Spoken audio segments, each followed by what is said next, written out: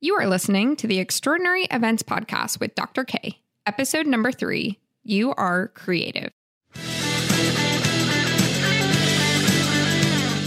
Welcome to the Extraordinary Events Podcast, where we aim to educate, inspire, and empower individuals who wish to design transformational experiences. Now, your host, Event Education Champion, Dr. Kristen Malik.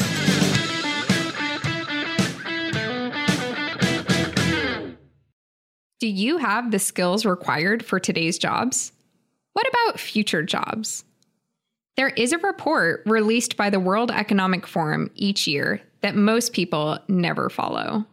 This is the Future of Jobs report. I call it the Future of Work report.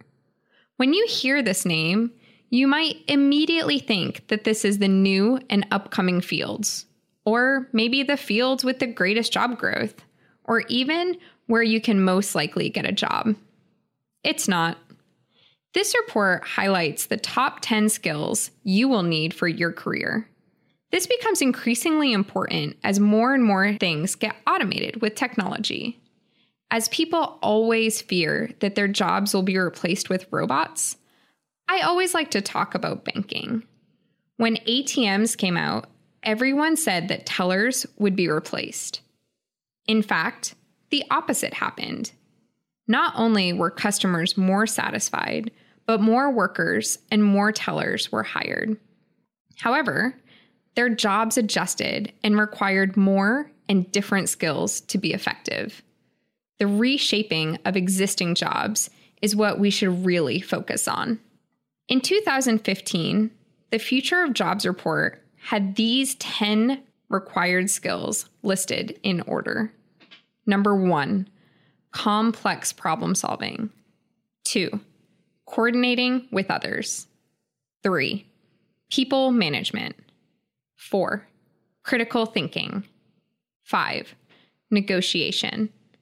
6, quality control. 7, service orientation. 8, judgment and decision making. 9, active listening. And 10, creativity. That was in 2015. Now, in 2020, the Future of Jobs report now has these top 10 skills listed in order. Number 1, complex problem solving. 2, critical thinking.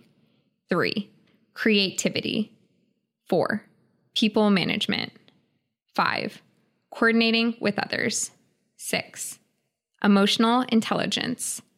7, judgment and decision making. 8, service orientation.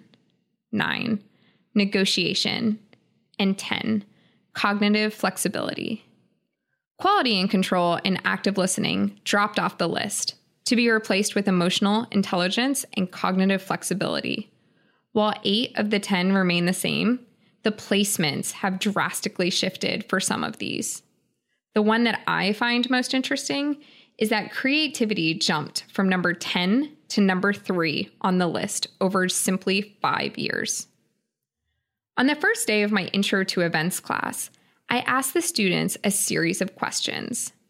One of them is, do you think you are creative? I might have 1 out of 20 students raise their hand, if that. It's important to note that I have a wide variety of majors in my class, to include students in creative fields such as theater or graphic design. To help students show and see that they are creative, I incorporate fun activities into every single class I teach.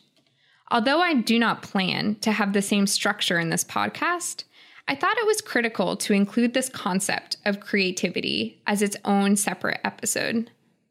If you don't think you're creative, it is my personal opinion that you do not have the right definition of creativity. Creativity is not simply drawing or painting brilliant works of art. Creativity is characterized by the ability to perceive the world in new ways, to find hidden patterns, to make connections between seemingly unrelated phenomena, or to generate solutions. If this is your definition of creativity, then I believe you might not think you're creative because you do not have the right boundaries. Boundaries? That might seem weird.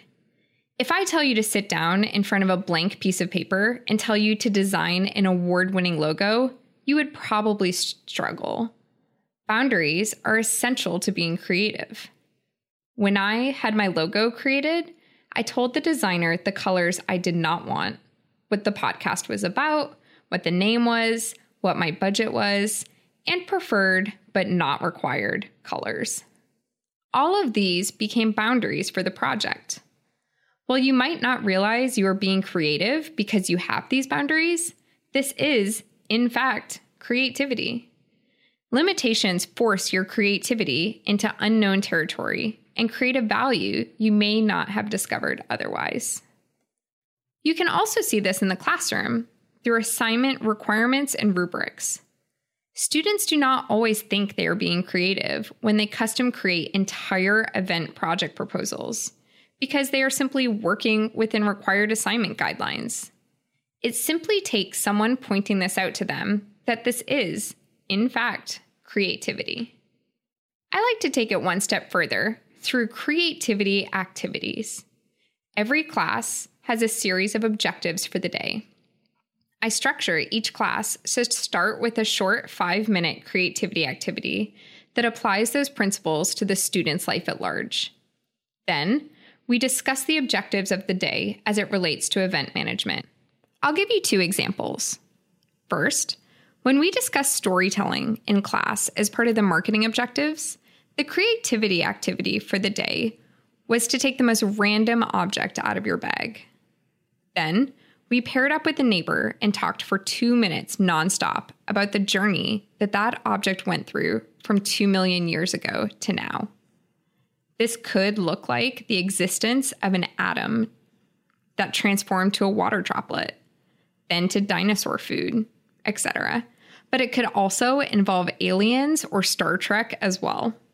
The stories don't have to be real. They just have to tell a story. Another example that is a class favorite is our lesson on communication and on-site radio protocols. The creativity activity for the day is the classic bridal shower game of the toilet paper wedding dress. Students are grouped into teams of 4. One student gets to see a picture of a wedding dress that we give them. The second student is the mannequin, who is not allowed to talk or touch anything. And the 2 remaining students are in charge of handling the toilet paper and creating the dress on the student mannequin based on instructions from the first student. After the time is up, the students do a bridal walkthrough. We show the actual pictures of the wedding dress up on the screen. It's always hilarious. This is a great lesson in clear communication down to the minute detail and not assuming that everyone knows the same jargon that you do. This concept of communication, this concept of boundaries, goes for creatives of all kinds. A photographer needs boundaries at a photo shoot, whether in the form of some specific shot request from a client or a feel that the client wants the shoot to have.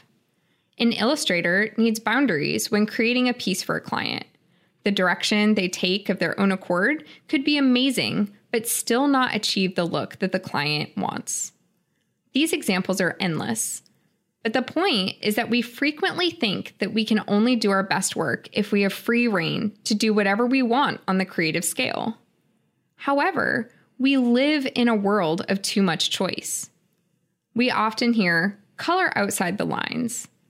But staying inside the lines can often be the most beneficial way to approach a problem.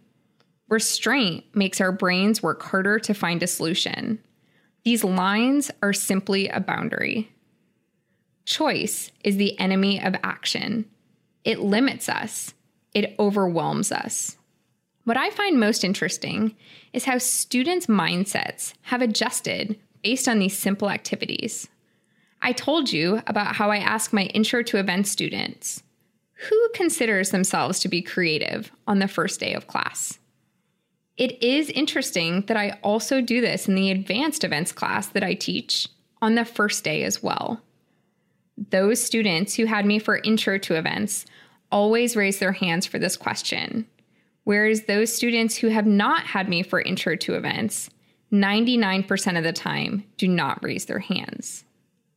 So, my friends, I want you to all know and to realize that you are, in fact, creative.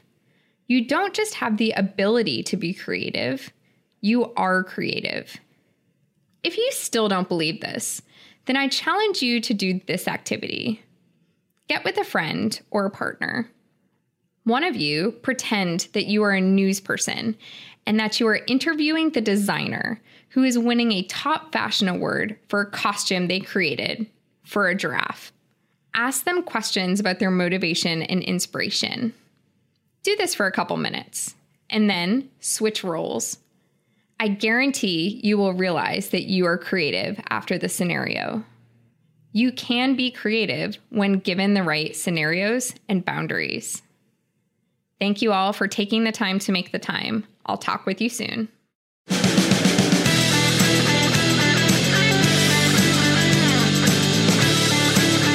Thank you for listening to the Extraordinary Events Podcast. Stay tuned for our next episode.